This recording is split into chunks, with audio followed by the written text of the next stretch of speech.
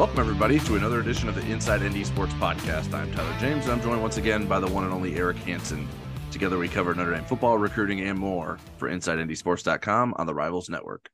3 practices are in the books as Notre Dame football started preseason camp on Wednesday. As we're still in July, the Irish entered camp without Director of Football Performance Matt Balis, who resigned earlier in the week, but they've pushed forward with the preparations as usual. To get us back in the swing of things on the Inside ND Sports Podcast, because we have done our share of vacationing, we asked one of our favorite recurring guests to return to share stories and give us insight, and that's former Notre Dame offensive lineman Bob Morton. Bob, thanks again for joining us. Tyler, Eric, always a pleasure to be with you guys. Love being with you this early in the season. Yeah, since we're here at the start of camp, when I mention preseason camp, what is the memory that comes to mind for you? You know, I had a really specific memory. I think it was my sophomore year.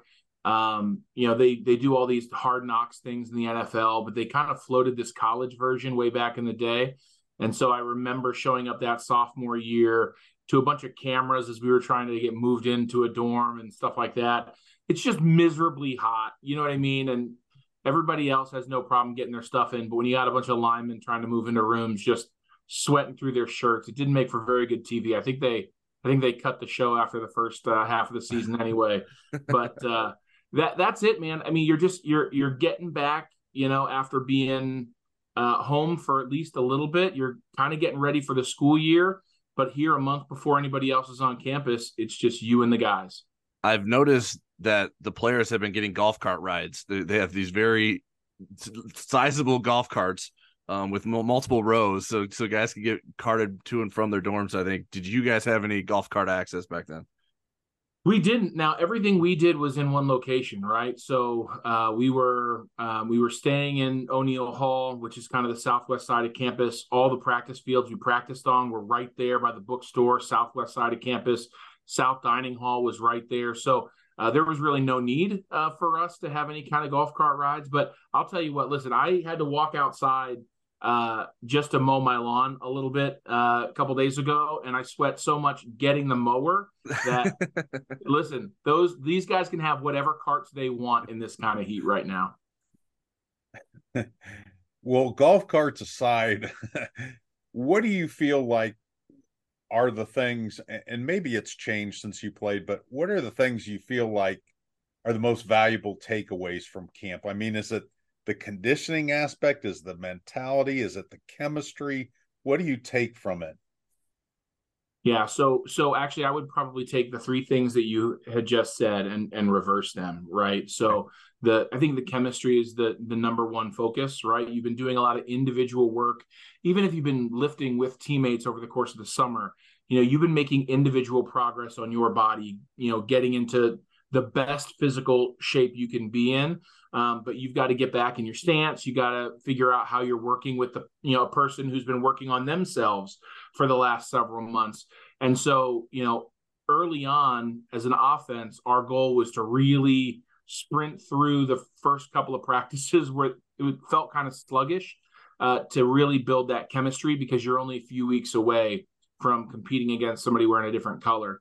The mentality and aggressiveness, again, everything you've done physically is to get yourself healthy and in great shape. And the joke is always, you're never in better shape than the day you show up to fall camp, but you're never in better football shape than you are like 3 months into the season. But those 2 things are very different. And so learning how to give a hit, take a hit, getting your timing back, and making sure that you feel confident laying your body on the line is obviously really important. And then, man, it's getting ready for the season. You've got 4 weeks left of hitting somebody wearing your same helmet and trying to really gear up to hit the beginning of the season just full speed. It's exciting. You know what I mean? Like 2 practices in a day with this kind of heat can suck sometimes, but it's also like there's nothing we'd rather be doing than getting ready to put on a show on a Saturday. Bob, I'm curious your perspective on the timing of Notre Dame losing Matt Balis, with him resigning right before camp started. Given that he leads off-season workouts, is there is there a silver lining to it? Like, hey, he got us through the offseason. It's not as important now, or is it tougher to lose him right before this to camp because you need someone like that that's been with you through the summer to get you through camp? Yeah, I think if you're looking for a silver lining, though you really have to squint to see it, it's the fact that what he's most valuable for is getting everybody healthy and ready, having the great summer, and then getting ready for this point right now. So if there's going to be a time to have just a radical and abrupt departure, I mean, now is actually a better time than when the season ends and his job really launches in to full effect. But yeah, strength coaches are interesting, right? I had two different ones, and one I think mattered more to me on a day-to-day basis, and that was Mickey Marotti my first 3 years. Not just in the offseason, but the attitude that he really helped me develop as a player. He was somebody that I counted on day in and day out. No other coach would I really want to see at 6 o'clock in the morning than old Mick. And then I had Ruben Mendoza, and Ruben was a different guy. I was closer to his assistants my last 2 years. And his work was pretty much done when it came time for the season. And so it wouldn't have been difficult to make a shift from Ruben to someone else at this point in time. But if we lost Mickey right before the football season, that would have been pretty catastrophic for us as a team. And so I know that anytime there's an abrupt departure, these players have a lot that they're processing. I wish that there would have been a little more runway in terms of this type of decision, but ultimately they're in a good spot. Bayless gave him the best time that he possibly could have this summer and got the team ready to go. So you mentioned Marotti and Mendoza. The approaches were really different. Believe me, from the outside looking in, we could see that as well. And I think Mickey's still going, isn't he, at Ohio State? Yeah, he's still at Ohio State. Yep. Yeah. One of the best in the country. Yeah, he is one of the best in the country. So if you're Marcus, I mean, he did elevate Fred Hale, who has run Eastern Michigan's program before. But I mean, if you're Notre Dame, do you feel like Notre Dame needs to go after one of the best, most experienced guys to put in that role? Or do you think it's good enough to elevate somebody that's been in the program a couple of years? Once they get through the season, that's when the timing would be. Yeah. Well, it's interesting. I think that it's an interesting question, and I don't know enough about not just the scheme, but the structure that Coach Bayless had within his team. Obviously, getting somebody in that role to handle like the day-to-day stuff of in-season work, whether it's a continuation of what kind of Coach Bayless had done, whether it's implementing a little bit more of what Coach Hale has done previously. I think going ahead and promoting from inside for this interim time is really, really important. But I think Notre Dame should at least make a run at some of the best in the country because of what we've seen Coach Bayless do in terms of getting people ready for the next level. Changes he's made in their strength and conditioning program have led to on-field results. And so to me, I think it's really important to make a run for somebody who can long-term bring that kind of excellence. The one thing that came up immediately on our message board and just about every message board that's related to Notre Dame and around the water coolers and so forth, the first thought people had before Marcus said anything was hazing. And I think it's a fair thing to ask. I also think it's an unfair conclusion to make until you get all the information. But I'm wondering, did that flash through your head at all in light of the Northwestern situation? And where are we going with this hazing thing too? Because I think we're going to hear a lot of Me Too's at other programs, some that are absolutely legitimate and some that maybe are enhanced or puffed up bigger than they are. Yeah. So it didn't run through my mind. I'm doing calculations in my head as you're talking about it. But really what I thought was before Coach Freeman spoke and after was, man, this is terrible timing for such an abrupt departure. And I hope everything's okay with him. Right. And so, when it comes across that it's personal, I would love to see behind the curtain and have a better idea in time. Maybe we will, maybe we won't. I hope it's not something that there's, kind of some snow rolling downhill that will affect the program long term, because you can't run from that, right? So Right. just departing right before the season doesn't necessarily make that go away. To your bigger question, in terms of kind of what's going on with hazing, it's something that we've got to find a way to root out the danger and catastrophic consequences of old school, like generations ago hazing, while still creating an environment where freshmen and new heads inside can do something to kind of be humbled a little bit. And for me, I'll never forget. I came on board. We were at South Dining Hall, and they made Marcus Freeman, our tight end, not the current coach, sing "I'm a Little Teapot" up on top of one of the tables.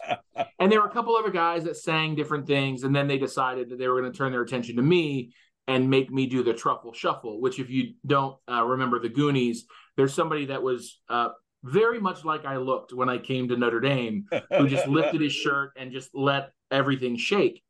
And I was very uncomfortable with that. And I'll never forget Coach Willingham, who I'd never heard yell to that point. We're 7-8 days into camp. He comes in and he shuts the entire room down, and he says, like, hazing's not going to be a part of this program. And it was an amazing thing because I felt protected. It was also like a disappointing thing because I was the guy who got that shut down. And it was literally like me and a couple of older linemen saying, like, okay, what can I do to be humbled? And we agreed that after we got pictures taken, they were going to shave my head. And that was a very big deal. My mother was not happy about it, but Sean Milligan went and cut the red locks off. They grew back a couple of times, and now they just stay away. But it was one of those things. I felt an amazing amount of camaraderie through that, but it was not an enforced hazing that put me in any type of danger or predicament like that. And so I'm very thankful that Coach Willingham shut that down from a very early moment in my career. Well, I'm thankful you did not have to sing "I'm a Little Teapot." I was not a little teapot at all. I would have been a very large teapot. Bob, something that Marcus spoke to on Wednesday was sort of the culture that Matt Balis had played a big role in instilling in the program, and how that's not just necessarily Matt Balis's culture, but it's the program's culture. It's Marcus Freeman's culture.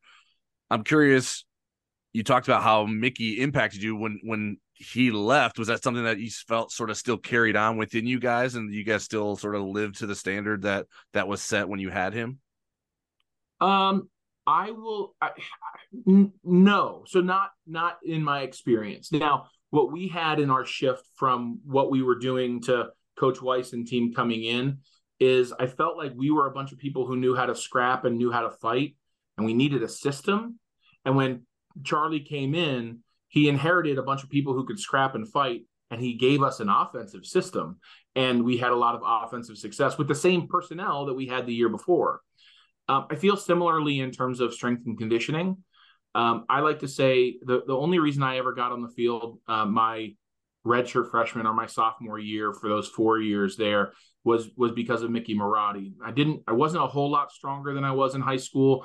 Body composition clearly changed, but he had a way of instilling a toughness and a grit in his players through different types of activities that were just sheer power of will, like the kind of farmer's carry, like how long can you carry these weights? And I knew I couldn't be the fastest. I knew I couldn't be the strongest, but I knew that I could be the person that held onto the weights the longest. And that was kind of really how I carved out an identity that got me on the field my sophomore year.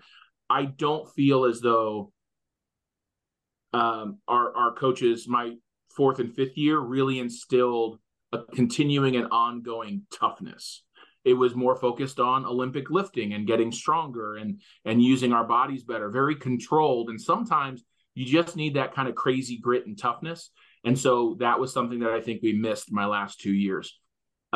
Make no mistake, the Balis effect for this team in terms of their overall health and wellness, and in terms of kind of NFL preparedness, which is a big thing that we can promote, over the last, several years that we couldn't promote previously, is something that we will miss. And I think that, some of the competition and some of the, striving for excellence, things that he put in can be carried forward. We just need to make sure somebody can carry the mantle of making sure that we can make promises to incoming freshmen and transfers that we're going to get them ready for whatever their dreams have for them too.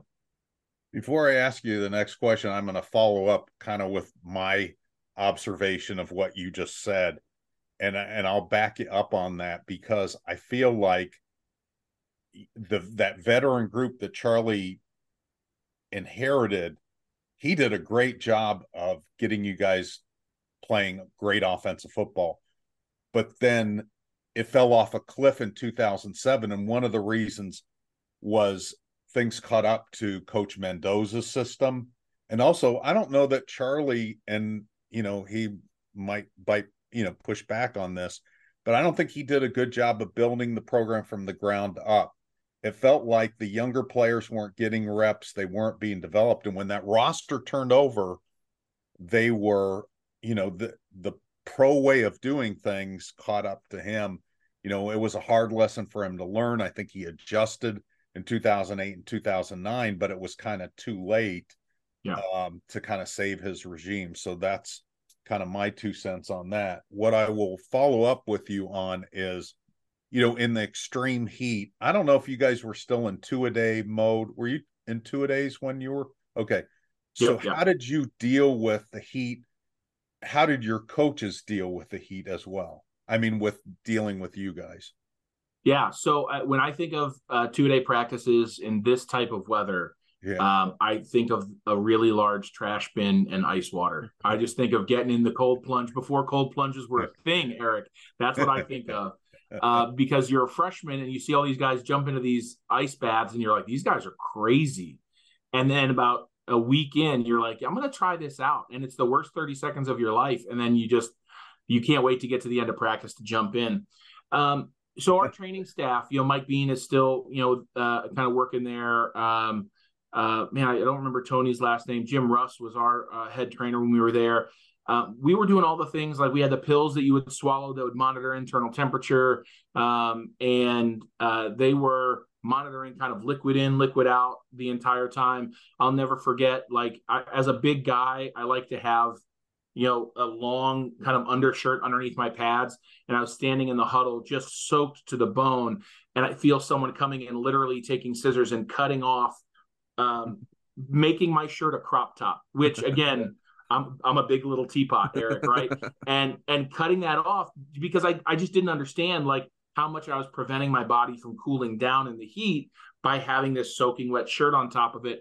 And so there's a learning process for people who haven't been through it, and people who have been through it, you kind of slug away. You make sure that you're getting the right kind of liquids before, during, and after, and really just kind of monitoring, trying to avoid just the lockdown cramps that can take you out for a few practices at a time. Bob, you spoke to sort of the camaraderie and the chemistry that's built in camp. I'm curious, from an offensive line perspective, when do you think that unit needs to sort of know who the starting five is? Is that something that can linger into the preseason process, or is it better to get that settled earlier on? Yeah, I'm going to throw you a curveball of an answer here, Tyler, because I went into our 2005 season and we had 6 starters. And though the history books will remember it differently, if you ask John Latino right now about that team, he would say through the season we had 6 starters. I think you need to know who your key contributors are going to be going into day 8 or 9. You need to know who. You can have battles going. Mm-hmm. It's going to be this person or this person, but you've got to know what to expect when those people are in the game, because man, if you're top 7, you're going to see playing time. So if you're a backup guard that's going to see playing time, then the tackle and center needs to know what their job looks like when you're in the game. And so, yeah, you need to be really kind of locked in on that, moving into next week, late next week, because you're still doing the job of you're trying to get your head and your neck and your shoulders and your body feeling good with all this contact. Then you start really nailing down how these plays are going to look with you in each position. Speaking of offensive line play, so we do like a little practice report online, and Tyler usually does it, and it's a good thing because if I see an offensive lineman go against a defender, I can measure that. But if they're just pushing on each other, I would say, yeah, the guys were just leaning on each other, pushing on each other. It doesn't look like they're doing anything, and everybody's watching. The other offensive linemen are watching. So what's really going on there? What is Coach Rudolph evaluating? What's he teaching that when they do go in the team periods against the defenders, that's meaningful periods in practice? Yeah. So make no mistake, when it comes to evaluation, going offense versus defense is where it really comes to fruition, right? I'm not saying those other periods are throwaway periods, but in terms of evaluation, I've taken my fair share of practice reps off in those O-line versus O-line moments, making sure I was ready to go against Derek Landry, when the defense showed up. That being said, like there really is something that you can see early on about how someone's lower body is operating. Like is someone's feet better? Are they aggressive with their steps? Is their form really solid? When they're doing a fit and finish drill, like are they hitting their hips at the right moment? Are they extending at the right time? Like you can get a sense of whether somebody's feeling it, not just that day, but there's a chance that some of these old linemen are coming into fall camp and they look completely different than they did in spring camp. My example for you is this. Going into my 4th year, I had worn a neck roll for my previous 2 years. I always got stingers on the same side, and I would just lose feeling in my arm for 30, 60 minutes at a time. So I always had this neck roll. And finishing spring camp, I told maybe it was Ruben at that time already, and the trainers, I really want to start fall camp without a neck roll. And so I did, and I worked all summer to make sure everything was strong enough and protected enough. And then all of a sudden, we're doing one-on-one offense versus defensive line drills, and it's me and Trevor Laws, who is 4 inches shorter to the ground than I am any day of the week. And I'm able to get my pads under him and drive him off the ball in a one-on-one drill, which was never my strong suit. They were able to see early on my body position had changed over the course of 3 months. Just by seeing me in those types of drills. I wanted to follow up too. There again in the team periods is when I get impressed and so forth. But I mean, Harry Heastan was really good at being able to identify somebody, whether they were a 5-star or a 3-star, somebody that had NFL potential and pretty early in their career. So like Billy Schrouth is somebody he's really excited about, even though he's not coaching him. Emil Wagner's another guy. What possibly could he have seen in them that got him excited about? And he's going to be right on both of them, I have a feeling. I mean, that's the trajectory they're on. Yeah. So I would say you're looking for angles, right? Because whether it's somebody 6'8" or 6'4", like how strong are they when they get into their run blocking fit position? How comfortable are they sinking their hips when they're in a pass pro position? Obviously, there's just the athletic ability that you need to have when you're in pass pro. But for me, if I can see somebody who is built for pass protection but knows how to get after it and move their body in run blocking, even if that's just on a dummy or on another offensive lineman, I see the potential of that. And then it's, can I get that potential to play out when you're not blocking a brick wall, you're blocking another guy who's coming back at you, right? And so, whatever his metrics were, I wouldn't be able to speak to. But I think that's the biggest question for me is there are a lot of people who look really good when they're in practice, but when they go against their own defense, are they able to handle what the defender's trying to do and still stay on their trajectory? Bob, last one for me. We're seeing a handful of freshmen on the offensive line get broken in that weren't here for the spring, so everything's sort of brand new for them. Can you describe what it was like for you adjusting to playing offensive line at Notre Dame as a freshman? Yeah. So I'm going to give you 2 perspectives. One is mine, and one I want to give my perspective of Ryan Harris, who came in the year after me. Mm-hmm. And the reason I give you those 2 is because I came in and decided very early on that I was going to be kind and let Jeff Fain keep his starting position. And I mean, I knew very early on, like, this is a redshirt year for me to get bigger, faster, stronger, understand the game more. And all I wanted to do was, when he had those practice reps, was do everything Jeff wanted me to do. That was it. Do you need me to go hard? Do you need to pancake me? Like, whatever you need to do, like, you tell me, and let's make this rep exactly what you need. And my goal was literally, whatever he does, I'm going to watch in film and then try and replicate it. And so I always wanted to finish sprints first. I always wanted to, make sure I was being supportive. I was, effective on scout team, and I was watching Jeff Fain. Then you kind of fast forward a year and you get, somebody like Ryan Harris comes in, and I'm expecting him to be watching the guy in front of him and trying to mimic everything that guy's doing, right? And Ryan Harris comes in as jumping to the front of the lines and trying to run all the drills first. And, some of us are kind of rolling our eyes like, come on, like, dude, like, just you've got time. And then it was like the second game of the year that Ryan gets thrown into the starting lineup. And I mean, we couldn't have had that, we couldn't have had any success, those first 2 years, which we didn't have a lot. Couldn't have any success without him. And then he was so instrumental, obviously, in the last 2 years, and that went on to have a great career. I think people know pretty early on what they're going into camp with the intention of doing. And you can do that really aggressively, really well, knowing that you're probably going to redshirt, but you can also do that and go earn a spot too. And so that's what's fun for me, is trying to watch people and figure out what their intentions and goals are, because they're going to have, everybody has a different set of individual goals to help the team get to where they want to go this season and beyond. My last one is about a quarterback. So I'm going to ask you a Sam Hartman question, but I'm going to give you the Brady Quinn context first. So okay, you played with Brady when he was a developing quarterback and then a very good quarterback. It was almost like when Charlie came, you got a portal quarterback because he made such a huge jump.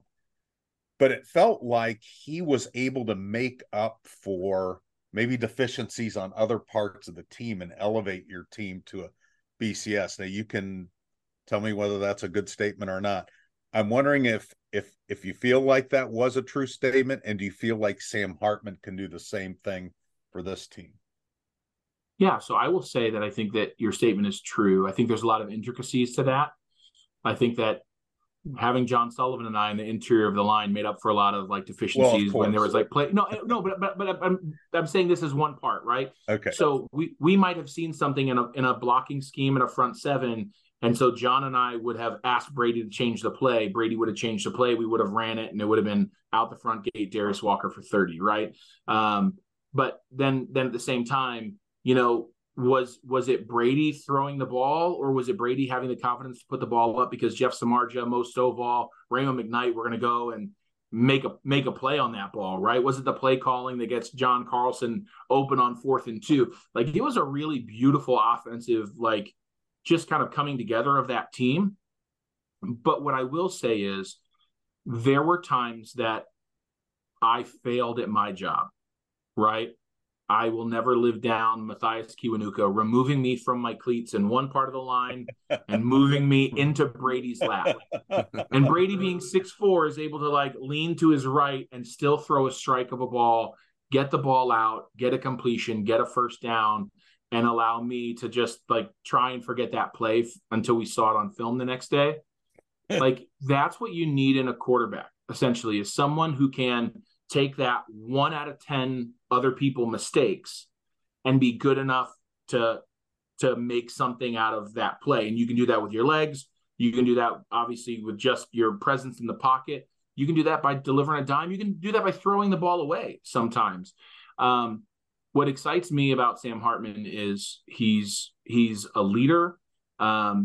When we didn't have a whole lot of time with the offense to see what we were going to have at the spring game, he went and had a great game, kind of throwing dots to guys that I didn't expect to see that happening. And the chemistry he's going to be building with this receiving core is going to be exciting to watch. And if you've got somebody who's confident and comfortable under center, you like where you are starting a year. And so that's what I'm excited about. I'm excited to not have questions about who the starter is and what he's capable of. And then we just hope that he's healthy and clean jerseyed all the way through the season. All right, Bob, we really appreciate you taking time to talk to us and carving some time out for us and sharing some great stories with us. It's always a blast. I always have a great time. Go Irish. All right, now it's time for questions.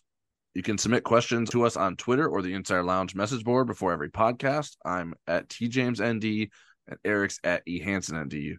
First one I have is a long one from LDL Go Irish on the Insider Lounge. It was submitted for Football Never Sleeps, but I figured it would work on the podcast. So here we go. The loss of Matt Balis as staff losses go, he is right up there with Mike Elston and Tommy Rees. Georgia has 13 2024 recruits currently ranked 5.9 or higher by Rivals. ND has 6. Therefore, identifying players like Joe Alt and developing them is crucial.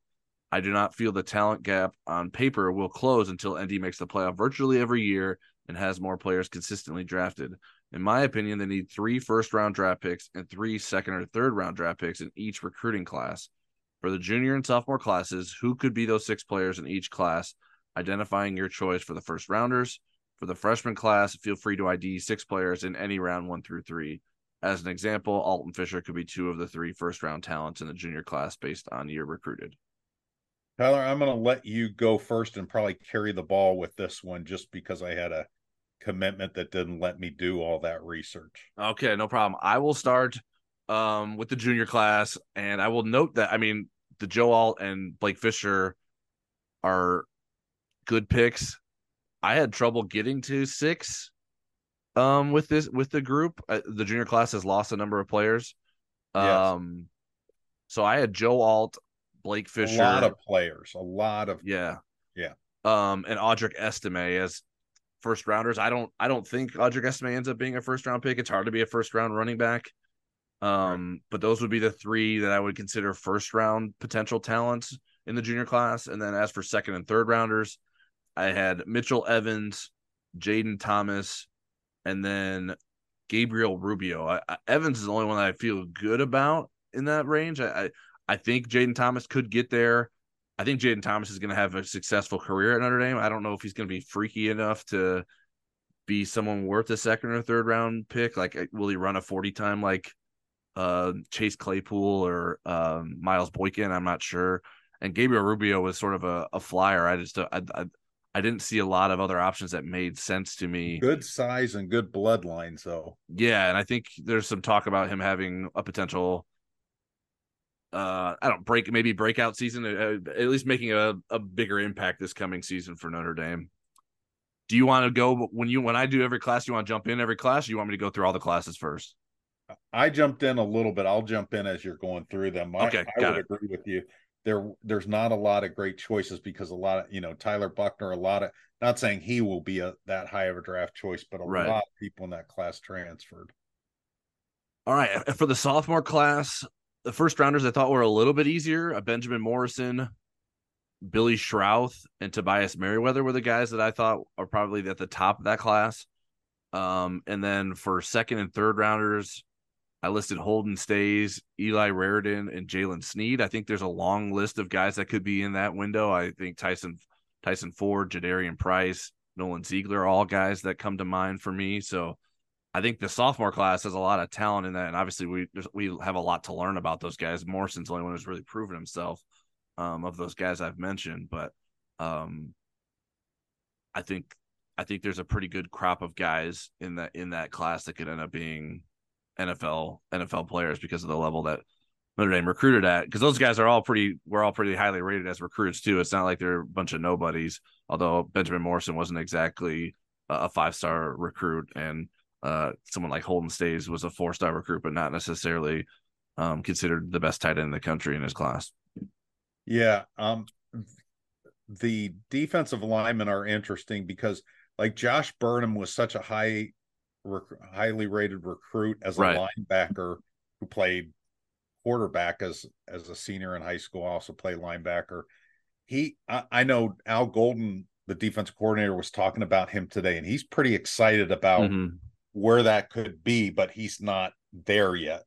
Right. The other guy that kind of jumps out at me is Aiden Gobira because he was a guy that was a fast, high-rising recruit as a senior, very undersized for a defensive end at the time. He's put on some weight now. He's at 256. He came into Notre Dame maybe 230 around there. and people marveled his early workouts, how quick he was. Mm-hmm. And so if he can get that quickness with the size and not get lost in the numbers game, he may end up rising here, later as a guy that could be, elite. So I would not lose hope with those two. I think you're right. There's a lot in that class that I like. Did you say Jaden Mickey? I didn't mention Mickey, no. And I think Mickey could maybe get in that class as Sure. well. But we'll have to see how it plays out this year. All right. And then for the freshman class, I still went through the first rounder and second, third rounders like I did with the other classes. The first rounders, and obviously this is extremely early. We've seen 3 practices of these guys. First rounders, I went with Brennan Vernon, Jeremiah Love, and Christian Gray. And for second and third rounders, I went Jaden Greathouse, Drake Bowen, and Charles Jagasa. Yeah, I like all those picks. I like Jagasa maybe as a first rounder. Sure. We don't know that right now. It's interesting because he's doing some practicing and he's rehabbing from that knee injury. He's at 330 right now and he's 6'7". I didn't realize, well, he wasn't even listed as that tall as a recruit, but I mean he's every bit of 6'7".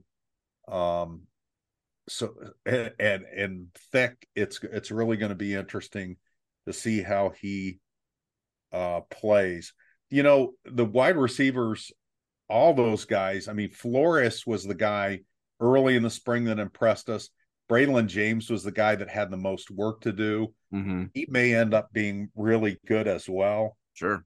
You mentioned Love. Everybody loves Love.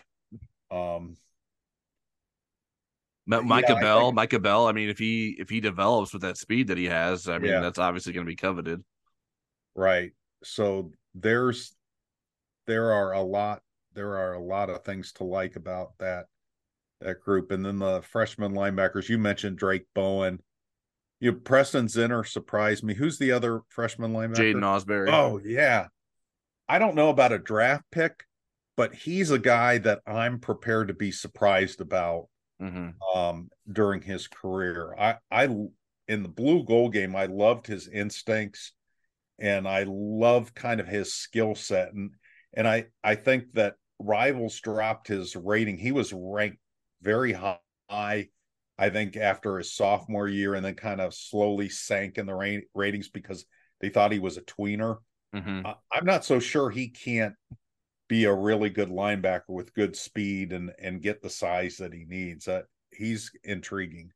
Yeah, I mean, I think linebacker could be a hard position to project because the guys that look like linebackers in high school, they might not end up being college linebackers by the end of their career like that. Yeah. I mean, we've seen that with guys at Notre Dame, like Junior Tui Halamaka is already a defensive end, Joshua Burnham, and those guys were physically impressive guys as linebackers, but it's just hard to keep up with the speed of the game and play that linebacker position when you already have that size. And so I think tweeners can sometimes end up being really great. I mean, look at Drew Tranquil, for instance. Like, no one thought Drew Tranquil would be a great college linebacker, and he ended up having a really good career.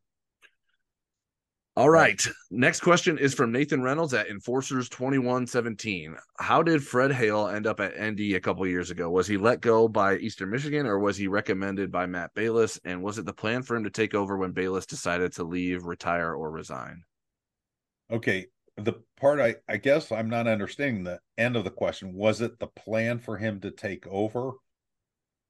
I mean, that's what happened. So I'm not sure. Well, I mean, I think the way I interpreted it was he sort of the director of football performance in waiting? And I don't think that's the case. He's only been promoted because of the circumstances. I don't know that if Matt Balis left in the offseason, like in January, I don't know that Fred Hale would necessarily been promoted for the permanent role immediately. I think, and I still think that Notre Dame will have a search for someone. It could end up being Fred Hale, but I don't think that he was like the guy marked to be the next Matt Balis.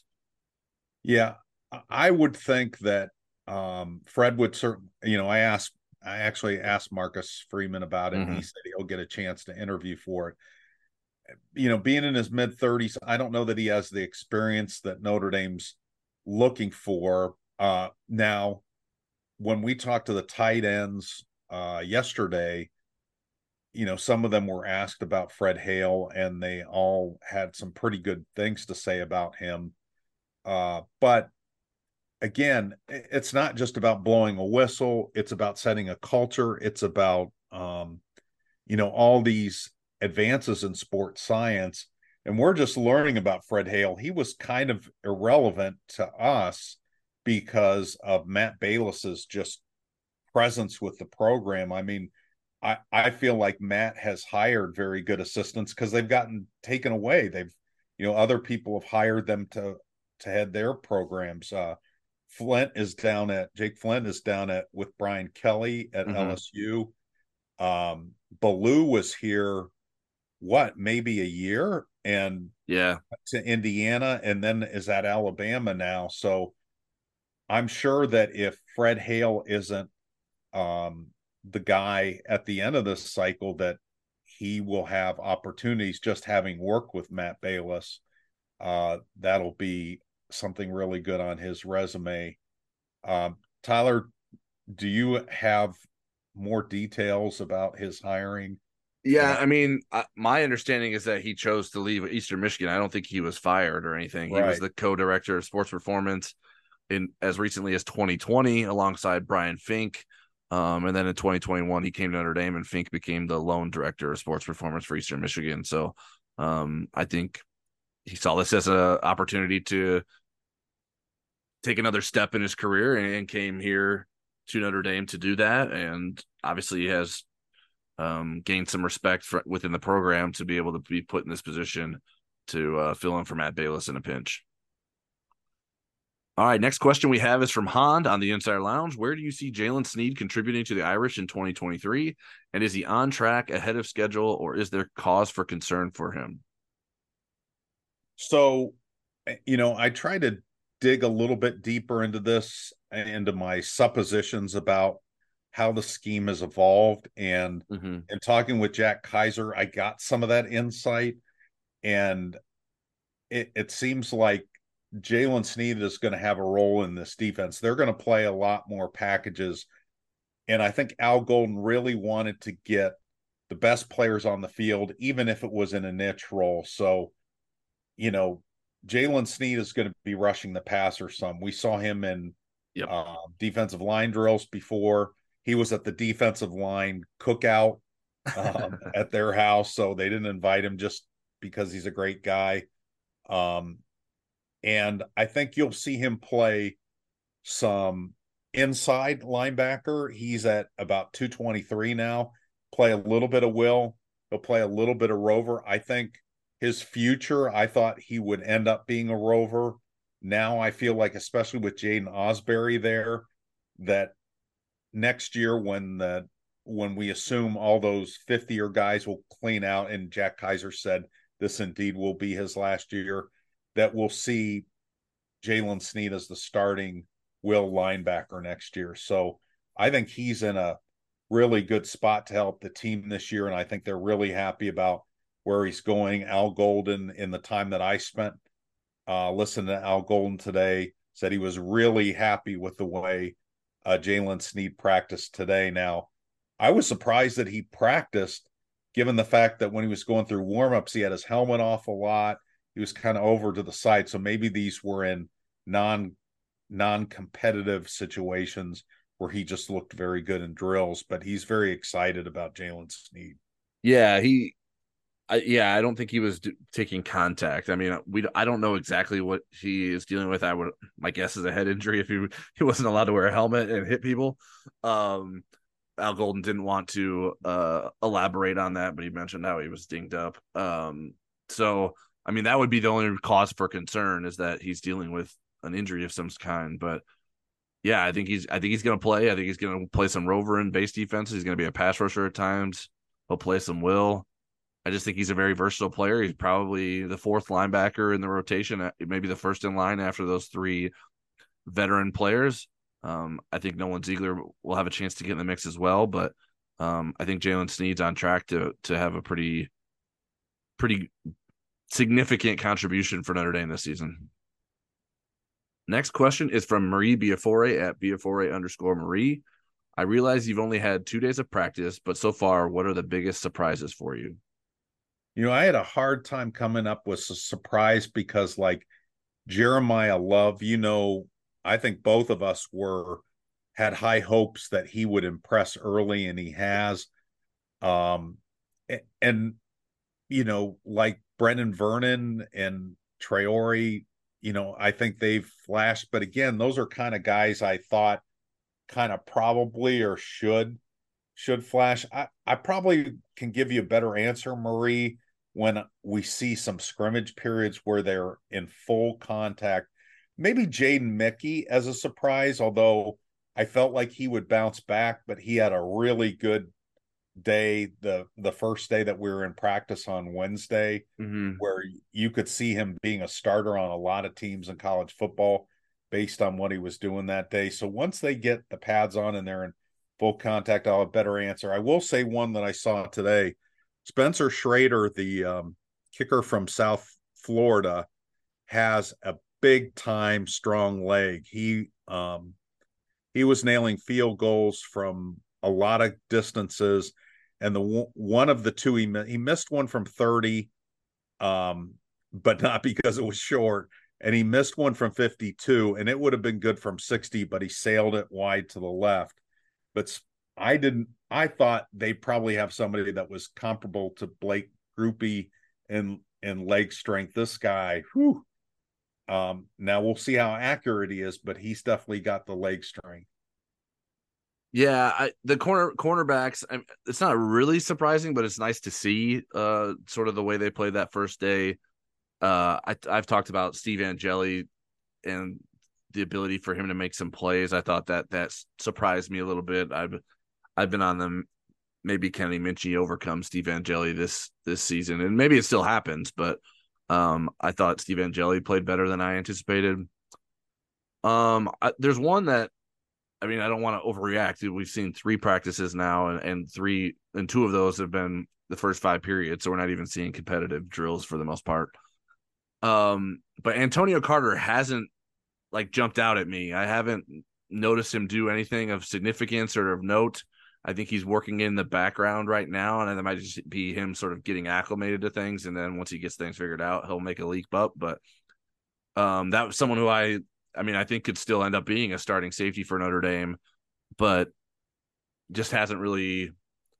I thought I would be more impressed with him early on, and obviously we just haven't had a ton of opportunities to do that, but there hasn't been something yet. So maybe that'll still happen, but that's just something. If we want to get very in the details of something I was a bit surprised by, that was something I thought I would mention. Yeah, I would agree. He has not jumped up yet. And Al Golden's comments today, he seemed to feel like that was to be expected. And I think his expectation is when we get to about halfway through camp. So we've got an open practice coming up, I think August 8th, where they're going to do it at a local high school. And I think that Antonio will be one of the people I'll be watching in that practice closely. Speaking of people we want to watch, next question is from NDF_Discord. Which 5 players on each side of the ball are you most curious to follow throughout fall camp, regardless of where they may be on the depth chart? So quickly, I came up with Sam Hartman because Notre Dame hasn't had a quarterback like him in a long time. Yeah. And I really want to see the difference he can make. And then having sat down with him one-on-one for a story that we're going to have next week, I just was super impressed with what's going on above the eyebrows with that guy. It's really going to be fascinating to see what kind of impact, how he can impact this program. I put Jaden Greathouse on offense. We'll do your offenses before we switch to defense. Just because, again, sometimes it's the rivals ranking or the rivals doubts in a guy. They felt like, did this guy peak as a high school senior? He was extremely productive in a great program. And yet, to me, he's carried that over into Notre Dame, and he's getting better. He slimmed down this fall. He went from 213 to 204. Yeah, I think so.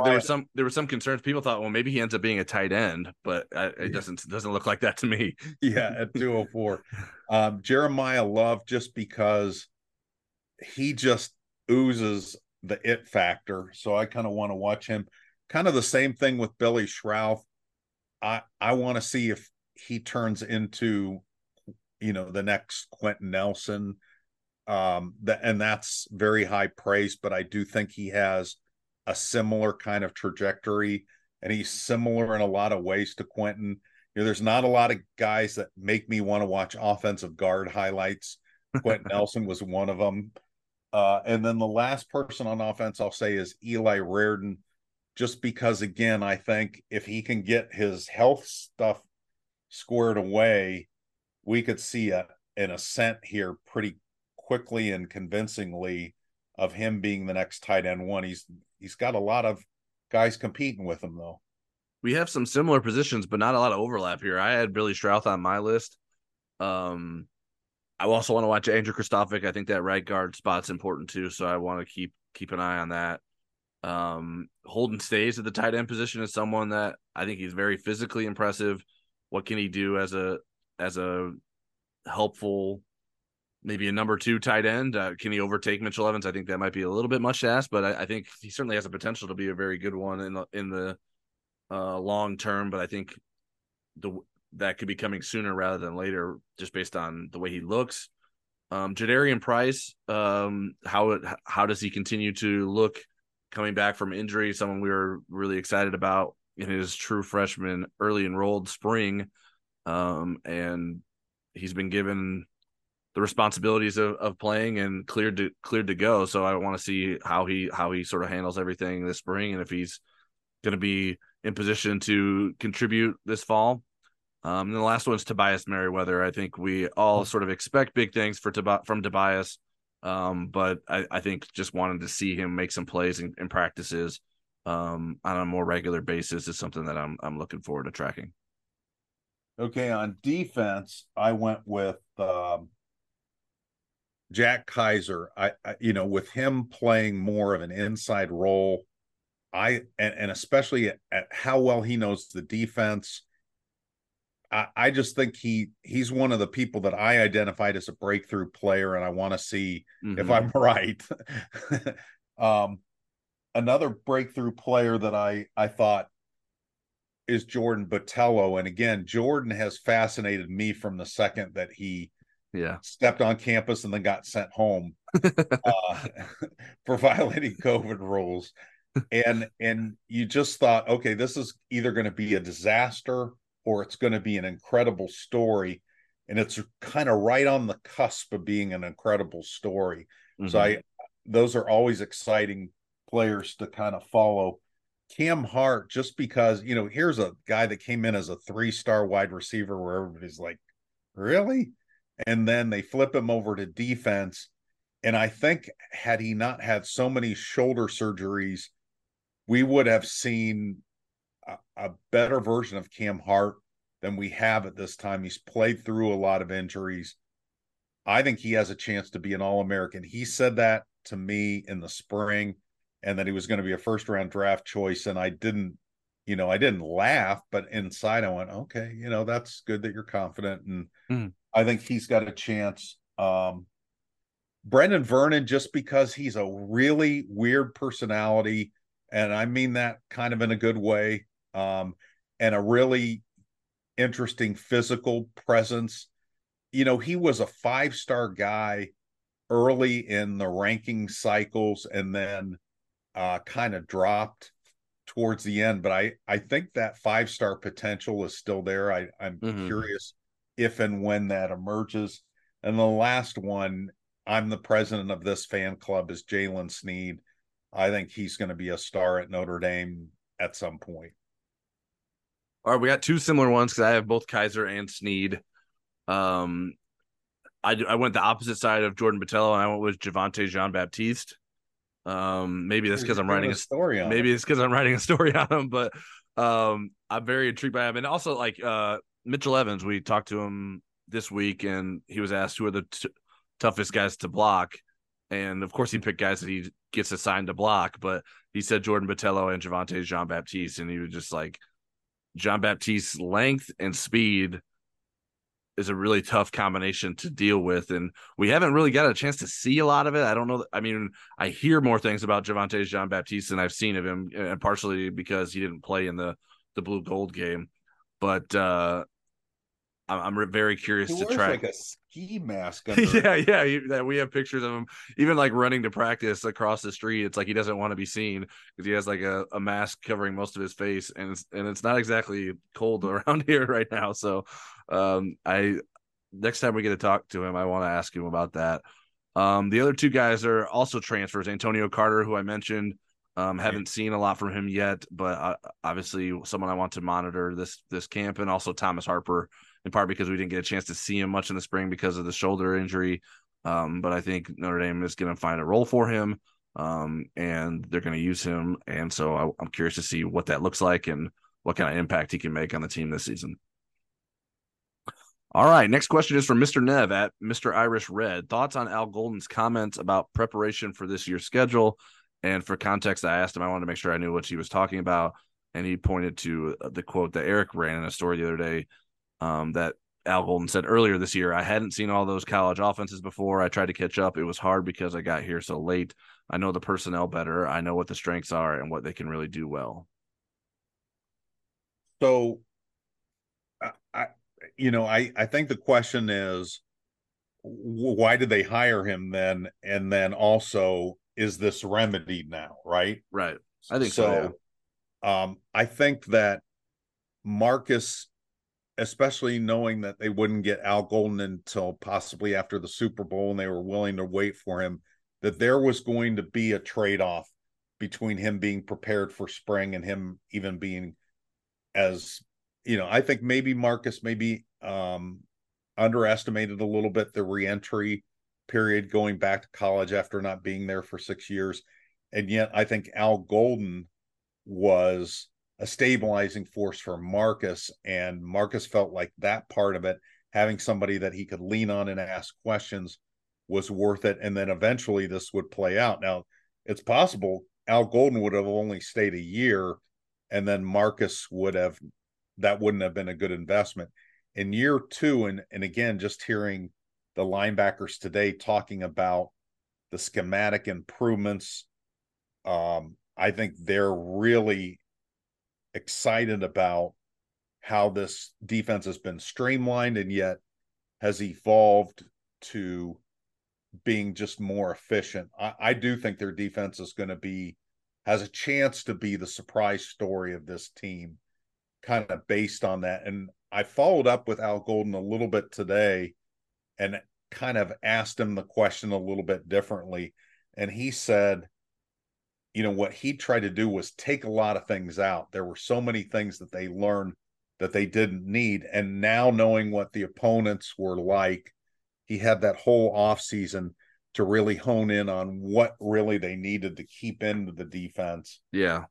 I think Jack Kaiser probably said it best. First of all, the linebackers need to be game changers. And I think the schematic changes will help them do that.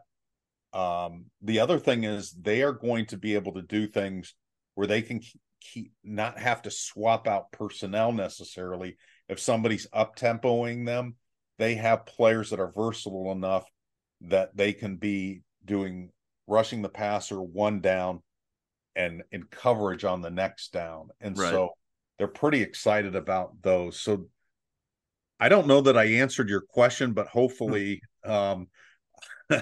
hopefully I gave you some sort of information. Yeah, and I even think of that quote that I cited there that Mr. Nev passed along. I don't know that whole quote is about the preparation for last year. Like, I think he was trying to catch up with the schedule, but then he needed to know the personnel better within his own team. And so, like, right. I think he was trying to learn a lot of different things at once, and the timeline was shortened for him. And he hadn't been in college football. So I think that all those things sort of came together, that he wasn't sure exactly what all he needed in a defensive scheme, because all the things that he needed on the NFL level weren't necessarily things that they needed at the college level. And so I think that sort of speaks to the paring down of certain things that they're getting rid of this offseason. And now obviously he's very familiar with Notre Dame's roster. He doesn't need to spend as much time in the offseason trying to get to know those guys because he was there coaching them last season, and they can spend more time preparing for the upcoming opponents and having the understanding of what those teams did, and I've seen some of them last season as well. So I think he's got a full offseason cycle this year, whereas he certainly didn't last year. And I wrote an analysis just going into about that. Yeah, I mean, this is going to be interesting how he deploys his defense. It's one of the big storylines of the early part of the season. And but one thing in his defense, Notre Dame had switched schemes so much when he came in that there were remnants of those schemes, and they kind of had to clear the hard drive of these guys in habits and terminology. And he said it really took the whole spring to get that settled down. So they didn't have to do that this year. They just were building on what they had already built. And I think we will see the fruits of that. What Al Golden hopes, one of the things that they're able to do that they weren't able to do last year, is force turnovers. Yep. Next question is from Rockney93 on the Inside Lounge. Any word on the contract negotiations for the upcoming apparel deal? Is Indy sticking with Under Armour? I thought it was supposed to be announced in July. That's the word that Jack Swarbrick said in the interviews that he chose to do. At least that's what those people reported. So we still have a few days left in July. But I mean, the contract doesn't expire until next year. So if they need to finish up their negotiations, they certainly have time to. I haven't really been following it as much, other than I know it's allegedly down to Under Armour and Nike. And again, I think that Under Armour under-delivered on their promises. So I would take a good hard look at Nike. Yeah, I mean, I don't know when it's going to be announced. And whenever it's going to be announced, it's probably going to be on. I'm glad it wasn't when Tyler and Charleston were on vacation. I mean, it's going to be. I mean, we're talking about a multi-million-dollar deal here. It's going to be announced on Indy's terms and when it wants to be announced. And I'm sure there's going to be some sort of rollout. Like maybe it won't be the same way if it's just a renewal with Under Armour, but if it's a new outfitter like Nike, I'm sure there'd be all kinds of promotion for that. So it's going to be. They had a special press conference for Under Armour. Yeah. So, I mean, when they're ready to tell us, we'll tell you about it. But they're not ready to do that quite yet. All right. Next question and last question is from @CharlesW.Wolf. This is a shot in the dark, but any chance Notre Dame will ever have their vacated wins restored under new President Baker? I have been meaning to ask, but the Tennessee scandals reminded me. I do think it's a shot in the dark. I don't think that's Charlie Baker's priority. I mean, they could certainly ask him. I don't know what motivation. And then if he did it for Notre Dame, are they going to review everybody's vacated wins? I think the only way those wins come back on the docket or whatever, come back on the archives, is if the NCAA ceases to be, that if the conferences really at some point take hold of the rulemaking and the policing of college athletics. And there's been talk about that happening, that maybe just when they make that move, that those records will all go back to what they were. But I just don't see it being a priority for either Charlie Baker or the NCAA. Yeah. I have my doubts that they'll be unvacated. I think it should be, but I don't think it will be. If I'm not mistaken, I think Tennessee's going to have to vacate wins too. But it still had to be determined which ineligible players played in the games. That would be that. If I understood it correctly, there was a lot of stuff in the announcement of its findings and punishment, but a number of wins was not included. But I thought it said that they would have to vacate wins once they determine how many games ineligible players played in. And for people that don't remember or didn't follow it, So why those wins were vacated, it was the Frozen Five. It was the 5 players that allegedly got special help with their schoolwork from somebody that had been a manager. She's actually dating one of the 5 players. And I think the sad part, and I think this is where Notre Dame was misled, Notre Dame wanted to give those players their due process to go through and see if they deserve to be able to stay at Notre Dame or should they all be expelled. If Notre Dame had just expelled all of them at that point, they would not have had to vacate those victories, from what Jack Swarbrick had told me. But they gave due process. Some players left Notre Dame or were asked to leave Notre Dame. Kavari Russell actually worked his way back and played another season. Ishak Williams was cleared for Notre Dame to come back for another season, but never cleared by the NCAA to do so. So it was very complicated. But I think Notre Dame did the right thing. I just think that was one of the stupidest applications of vacating victories that I can remember. But I mean, I've been dealing with the NCAA for a long time. There's been a lot of stupid. I think vacated wins in general are pretty stupid. Like, everyone knows they happened. Like, it's not like people forgot. They're like, they have to erase those games from the memory that didn't happen. Like, it's only the NCAA's record books that it impacts. Like, even Notre Dame, they include those wins still. Like, they do. At when first they didn't. Yeah. And it was very confusing because they didn't give, and then they started giving both sets, and now they just say, this is, Brian Kelly's record is such and such. Yeah. So, all right. Well, that's it for today's episode of the Inside Indy Sports Podcast. Thanks for welcoming us back. If you don't already, you can subscribe to us on Apple Podcasts, Spotify, Google Podcasts, and other popular podcast platforms. If you like what you hear, give us a star rating, leave a review, and share our podcast feed with whoever works on your air conditioner. We're planning to have at least one podcast and one Football Never Sleeps on YouTube just about every week to the end of the football season moving forward. So we won't necessarily have a set schedule during camp, but once we get into game weeks, we'll have more of a routine. So you can count on hearing from us frequently moving forward on both of those platforms. So thanks for being patient with us as we were more sporadic throughout the summer with some vacation time, but we are rocking and rolling now and ready to give you all the content you want on our podcast, our YouTube page, and on the Insider Lounge. We'll be back next week. But until then, stick with InsideNDSports.com for all your Notre Dame coverage needs.